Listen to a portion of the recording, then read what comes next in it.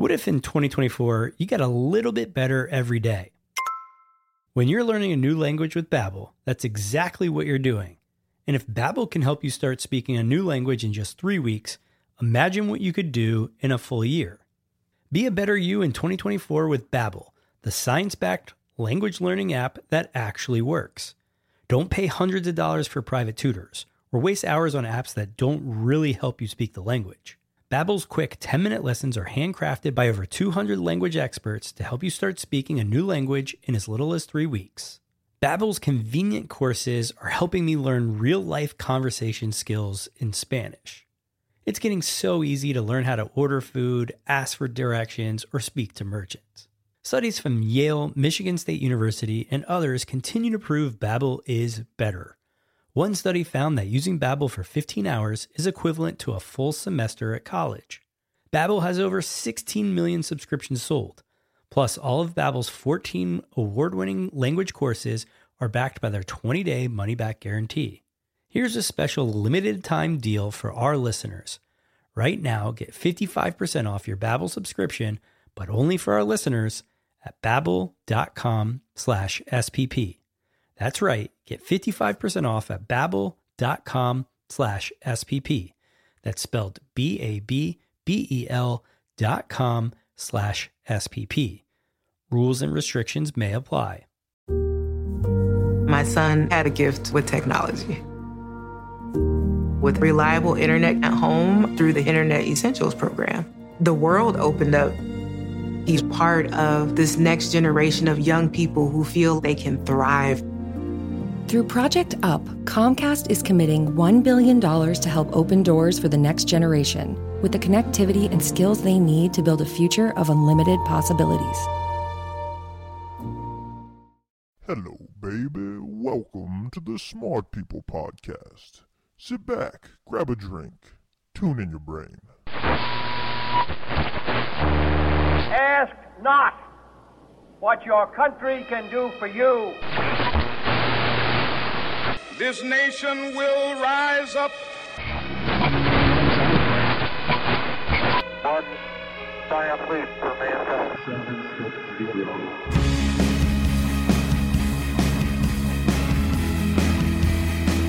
Hello, listeners. Welcome to another enthralling, exciting, adventurous, and some other adjective episode of Smart People Podcast. I'm Chris Stemp. And I'm John Rojas. Hey, Chris, before we get started, I wanted to cheers with you real quick. Cheers to that. What's cheers, up? Buddy. And the reason for this, we've hit both 250,000 downloads and our 20th episode. 250,000 downloads, huh? Yeah, pretty crazy. Did you ever think it was going to happen? Well, yeah, I did. I just thought I'd be 40 before it happened. So I want to, thank all the listeners. Thanks to everybody out there for being so supportive, subscribing to the podcast, listening, giving us feedback, using our Amazon widget, all those things. It's been a blast. We look forward to doing it for a long time to come and bringing you guys interesting subjects. And while we're talking about it, if you have any ideas on who you'd like to hear or any comments on the podcast, feel free to contact us. Just go to our website, smartpeoplepodcast.com, and go to the Contact Us and shoot us a little email. People do it all the time.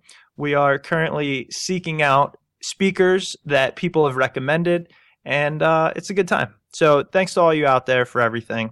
We'll try and keep up our end of the bargain. Yeah, and as Chris mentioned, this podcast has become what it's become because of you. Keep telling your friends, keep posting on your Facebook, keep posting on Twitter. It's awesome to see our little community grow. This week, we hope everybody enjoys our guest. We're going to be speaking with Jancis Robinson, and she is what you call a sommelier. I think I pronounced that right. If you don't know what that is, you're not alone. She's a wine expert. We thought this would be really interesting because, come on, who knows how to properly taste wine, how to properly pair it with foods, and all that stuff. Roach, when you go out on your dates, which I know you do so often, how often do you feel you don't know what you're doing when the waiter comes over and asks you about what wine you'd like or how to sniff the cork? Oh, well, on the hundreds and hundreds of dates I've been on, in the last month or so. I'd pretty much say it's every time. Yeah, exactly. So we want to speak with Jancis and educate ourselves and educate all the listeners. Just a quick background on her. Jancis is one of a handful of wine communicators with an international reputation. She writes daily on her website, jancisrobinson.com, which is fantastic. It was voted the first ever wine website of the year in the International Wine Writers Awards 2010. She writes weekly for the Financial Times. She is also the editor of the Oxford Companion to Wine, co-author of the World Atlas of Wine. She's an award-winning TV presenter. And I think what's really cool is in 2003, she was awarded an OBE by Her Majesty, the Queen, on whose cellar she now advises. So she knows her stuff. Let's just put it that way. She has drank a lot of wine. She might be a wino. I don't know. Hey, Chris, I just wanted to put a quick personal plug out there. As we mentioned, since I'm in the dating scene, if there's any single Smart People podcast listeners out there, you can always email us with the subject heading, I want to date John. And Did you really just use our podcast as I did. Match.com? Matchjohn.com. You know, that's right. You got to do what you got to do. Well, at least you'll know what kind of wine to buy. That's right. All right, so we're going to dive right into the interview, hopefully teach you guys something about wine. But before we do so, just remember, use our Amazon widget that's located on smartpeoplepodcast.com and tweet your friends, let them know about the show, get them listening. Yeah, follow us on Facebook. Go give us a rating on iTunes, subscribe, help us out. Help me help you. Enjoy the interview.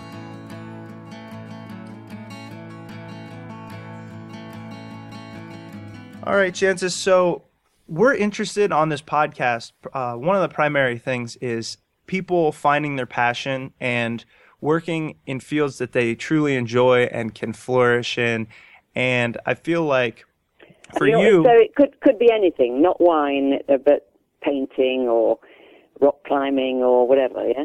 Exactly. Great, and good. Oh, that's lovely. So it's nice. You're not going to quiz me about pH levels in Gamay grapes then? Oh boy, no. We're going to be concerned most with how to actually look like we know what we're talking about when it comes to wine. Okay. But one thing I was wondering is, it's tough to find people who have truly followed their passion and gone out on a limb. And I was wondering, could you tell us a little bit about how you got to where you are and what it is that you do? Willingly. I spend my life writing about and tasting wine and the people who make it and the places that make it, which is the most lovely job. I somehow seem to have managed to have turned a subject which most people associate with pleasure and relaxation into sort of 24/7 workload. But I always say that's because I was born on a Saturday, and we have a rhyme in England about, it's days of the week, and it's Friday's child is loving and giving, Saturday's child works hard for their living. And I think I got lumbered with that. I was very, very interested in food as a teenager. And so it was a pretty small step from there to becoming very, very interested in wine. I wasn't brought up with wine, but one of the sort of concentrations of good cellars in England was in the cellars of the Oxbridge colleges. And I went from a little village of 45 people in the far north of England to Oxford, where I studied maths and philosophy, which I can't believe nowadays. And there I was exposed to wine properly for the first time.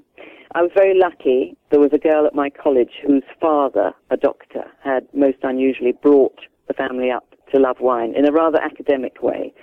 And she would go to the local store and buy 2 half bottles that were similar but different to sort of compare them.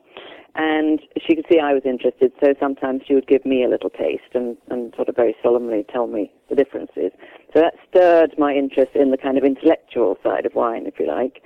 And then I had a boyfriend at Oxford whose father, bless him, loved him, gave his son a little bit too much money, a lot of which was spent taking me out, wining and dining me. And there was one particular red burgundy that sort of lit the flame, really. It was a Chambon Musigny Les Amoureuses 1959.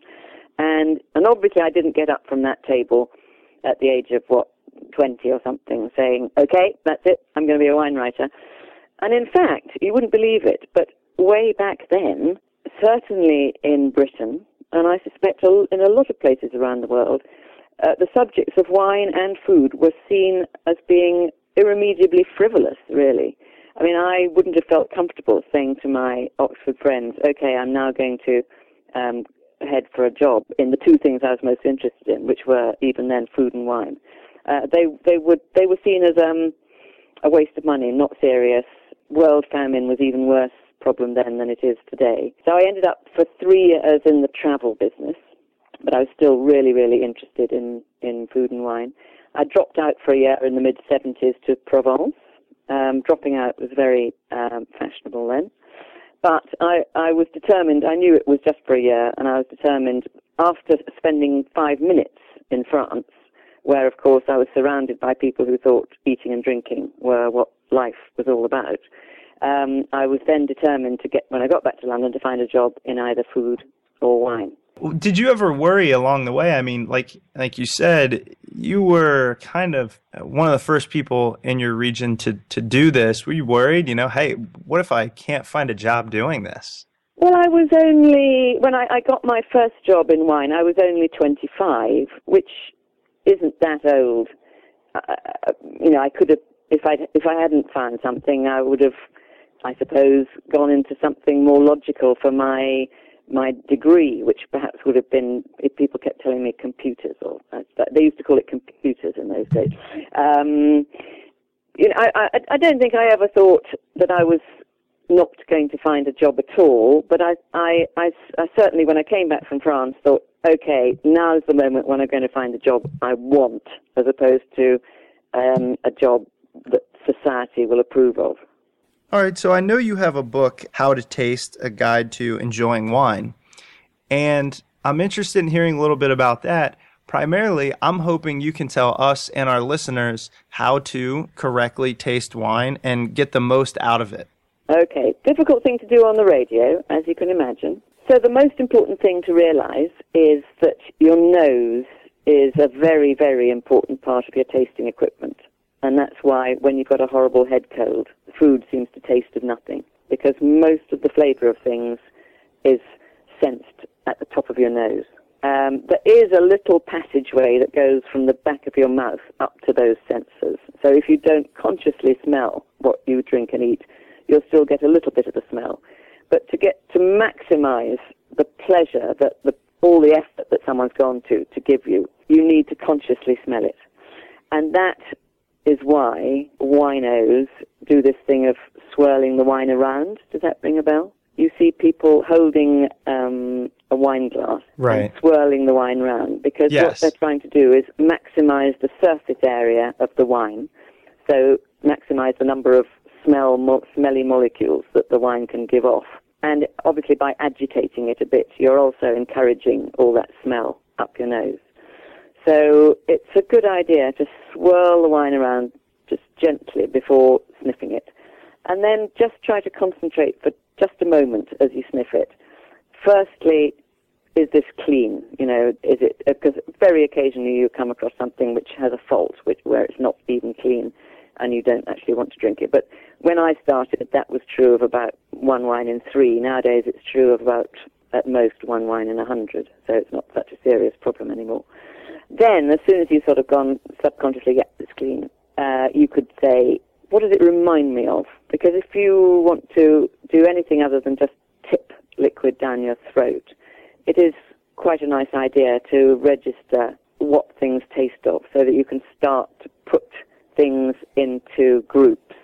I realize, oh yeah, I do like Sauvignon Blanc, because I like that smell of nettles or green grass or gooseberries or something like that. So what does it remind you of? And try and attach words to smells. They may not be hugely accurate, but just what it smells of is just a way of you remembering that smell. It's easier to do if you attach words to it. And then the third thing, do I like it? And then you can start, as I say, to build up this bank of what you like and what you don't like. And the most important thing with wine appreciation is to realize that there are no rights and no wrongs. But what's most important is what you happen to like, and that we all have different sensitivities and sensibilities and preferences. And another two, in fact, important things about taking the trouble to smell wine first is that A, it doesn't cost anything, and B, of course, smelling it isn't intoxicating either. So you can keep on smelling as long as you like. However, one hopes that the smell is nice enough to make you actually want to drink it. Then, when you've sort of registered what the smell is, then you're allowed to actually take a mouthful. And in a social setting, you'll swallow it.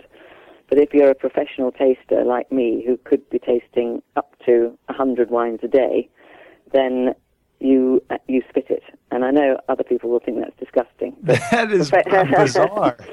But professionally, we think nothing of it. In a professional wine tasting, it'll be a room full of people who are just spit, spit, spit, spit, spit. Where there are sort of spittoons around, and we kind of elbow each other out of the way, trying to find where we can most conveniently spit our mouthfuls out. Anyway, so much more important than the spitting is what you call the taste, or how the wine strikes your senses inside your mouth. And what you're looking for in the mouth is less the flavour, because the nose is much better at getting the flavour, more the dimensions. So you're looking to see how sweet it is, how acid it is, how chewy it is, because often young wines can be quite chewy, dry out the insides of your cheek. How alcoholic it is. If you've got a very alcoholic wine, sometimes it leaves a kind of hot burn in the back of the mouth. And those are the sort of four dimensions. And once you've swallowed it or spat it out, then you're looking for two aspects. Were all those dimensions nicely balanced? Was it, if it had quite a bit of sweetness in it, did it have enough acidity to counterbalance that sweetness, or was it kind of yucky and sickly?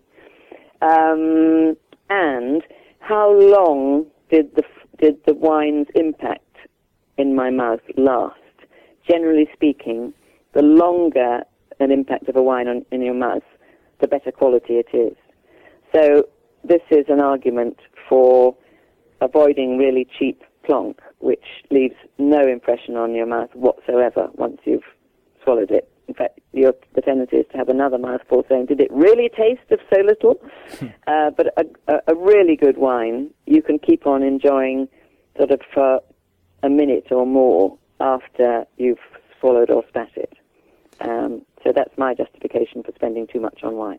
See, this is all, this is really good advice for, especially me, being out in the dating scene. I often take my dates to dinner, and, I'll order... Well, buy her a Chambon Musigny Les Amoureuses 1959, and she'll never forget it. See, that's what I was going to ask, but I've always seen people, swirl the glass, sniff it, taste it, look at the cork, all that kind of stuff. And when I get a bottle brought to my table, I pretend like I know I'm doing, or pretend like I know what I'm doing and do the same thing.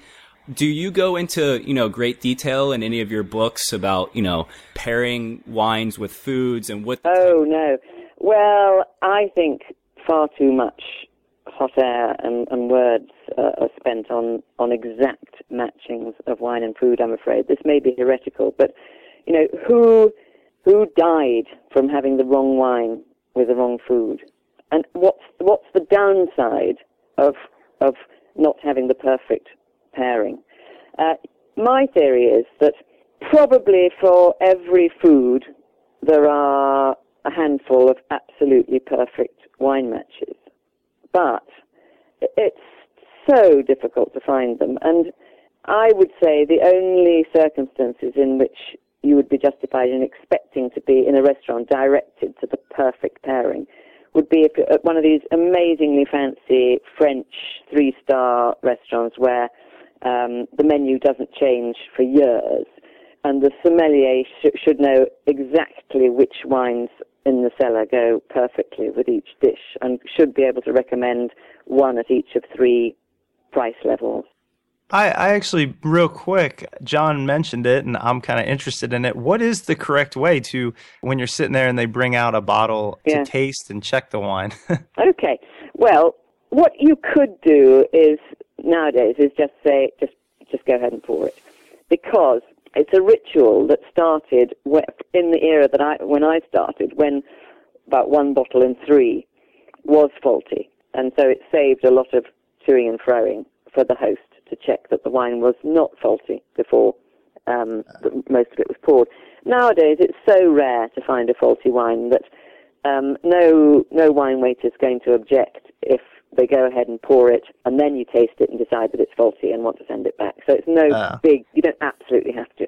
However, if you want to be conventional or want to impress the date that you know exactly what to do, what the wine waiter is really doing, she or he should definitely show you the bottle first before pulling the cork so that you can see it was what you ordered. And so just quickly try and check, particularly if you care about these things, the vintage, because very often on wine lists they're a bit sloppy about the vintage. And I also put my hand on the bottle just to feel the temperature, because wine is amazingly sensitive to temperature, and if you serve a red wine too warm, it's going to have lost any refreshment factor. It's going to be kind of as though you sort of slightly boiled the flavour out.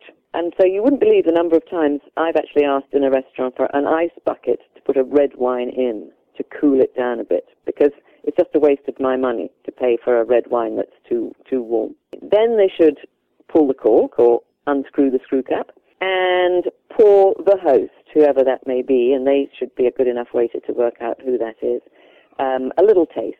And what you're doing really is just sniffing it to make sure that it's clean. You could taste it to make sure, if you're thirsty or curious or greedy, you can certainly drink it. But basically, you're smelling it to make sure it doesn't smell of sort of moldy cardboard, in which case it could have had a moldy cork, which will have contaminated the whole wine. Okay. But I know some sort of fancy wine waiters sniff the cork, and some clients probably sniff the cork. But actually, I have it on the authority of the best wine waiter in the world that this is no surefire test. You can find cork-contaminated wines that have a cork that smells perfectly healthy, and vice versa. So not much point in smelling the cork. You mentioned earlier that I should purchase a certain type of wine to make sure my date remembered our evening. And I think a lot of people have the notion that more expensive wines are your better wines. But have you found cheaper wines that, you would highly recommend to people? Sure. No, my next article in the Financial Times is about value in wine. And I believe that there are overpriced wines, pretty much all price levels, and certainly a lot of underpriced wines at fairly low price levels. I mentioned Beaujolais before. Beaujolais 09 is absolutely stunning. Great combination, doesn't cost a lot of money, and it will age quite well as well. You don't have to spend huge amounts, but it's fun, I think, to go for something maybe a little bit unusual. She's not going to remember, really, if you choose. It's going to be difficult, say, for a California Chardonnay to stand out, isn't it? Because there are just so many of them on your wine list. Whereas, I don't know, if you chose something really a bit odd, like California is now planting much wider range of grape varieties. You're getting kind of Pinot Blancs and Gruner Veltliners and Darling Rieslings and things like that. That would sort of stand out from the crowd a lot more. But I would go for the oddballs. And other thing which I would really recommend, and I find that the more people know, the less people know about wine, the less willing they are to ask for guidance from the wine waiter. Now, if I don't know the international wine scene very well, but if I were to walk into the grocery store or a wine store here and say, I want to buy a couple bottles that you recommend, could you recommend some specific ones for us? I don't know if if they're international or not. I don't know how that works. Phew, phew, phew. I mean, there are tens of thousands of wine producers around the world. It's a tall order. I'm not sure that I would give you different advice walking into a wine store from ordering wine from a wine list, really. I would first of all be saying, so what sort of wine do you like? And as you, I think, should say to your date, obviously, would you prefer red or white? Do you like it quite full-bodied, or do you like it crisp or soft, or, and try and follow their clues, really. It's a bit like saying to somebody who spends their entire life with music, okay, what's your favorite tune? Can you recommend a tune? Right.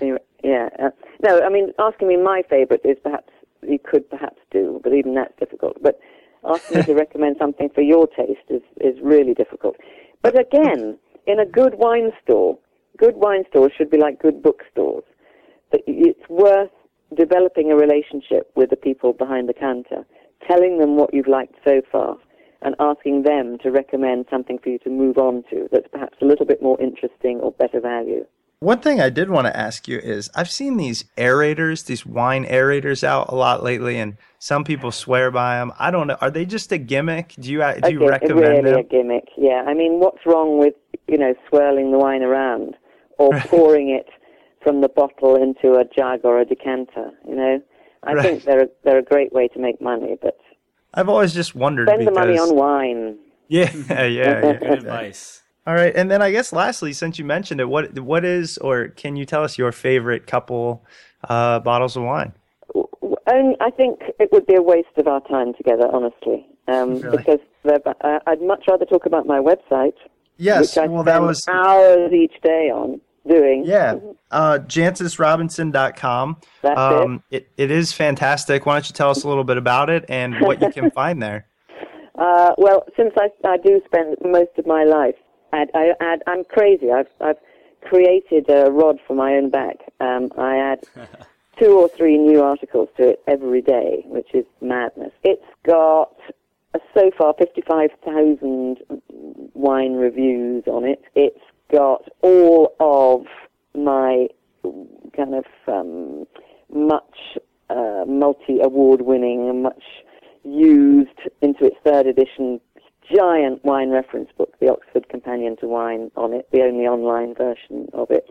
It's got a forum which France's only wine magazine called the most courteous wine forum on the planet. It won the first wine website of the year from the when Louis Roederer in their International Wine Writers Awards decided to have a category for wine websites, so that's very nice. And all the gossip and my kind of slightly cheeky thoughts about wine, I suppose, and the latest news, the wine news. And did you say you had a new book coming out? I've got 3 in preparation at the moment, but the main ones that are around so far, are published so far, are the Oxford Companion to Wine, the World Atlas of Wine, and How to Taste, which you started off talking about. Great. All right. Well, we will provide a link to your website and for our listeners to purchase some of your books right on our website. Lovely. We really appreciate your time. Hopefully next time we're out on a date or buying some wine, we'll seem a little more educated, I really hope so. But do ask the date what they want, what sort of things they like in the first place. That's actually very good advice, because I'm sure Chris and I, that would be the first thing that we would gloss over and forget to do. All right. Good. Well, good luck. Thank you so much. Thanks for your time and interest. Thank you very much. All right, welcome back. Hope you guys enjoyed the interview with Jancis, and hope you learned something interesting about wine that you might not have known. I know I did, and I plan on using that in the future. Actually, after doing this interview, I went to the store to pick up one of the wines she recommends on her website, which, by the way, is JancisRobinson.com. Interesting first name. It's JANCIS Robinson.com. I picked up, it's called Schaubrook, SHOBBROOK. It's a Syrah, 2009. It was like $30 or something, which I normally don't spend. but I wanted to try out something on our website. It was really good, so I recommend you guys check out our website if you want to learn about different wines to try out and learn a little something. And as always, the music was provided by The Outdoors. They are currently on tour right now. You can follow them on Twitter at The Outdoors Band, and you can find them on facebook.com/theoutdoorsmusic. Check them out. Definitely check them out. And while you're doing that, go ahead and follow us on Facebook. Follow us on Twitter, Smart People Pod. Let us know who you want us to interview, who you want us to talk to, or if you just have a general, comment or suggestion for the podcast. All right, guys. Thanks for sticking around. Tune in next week. We got somebody interesting for you. Promise. Take it easy.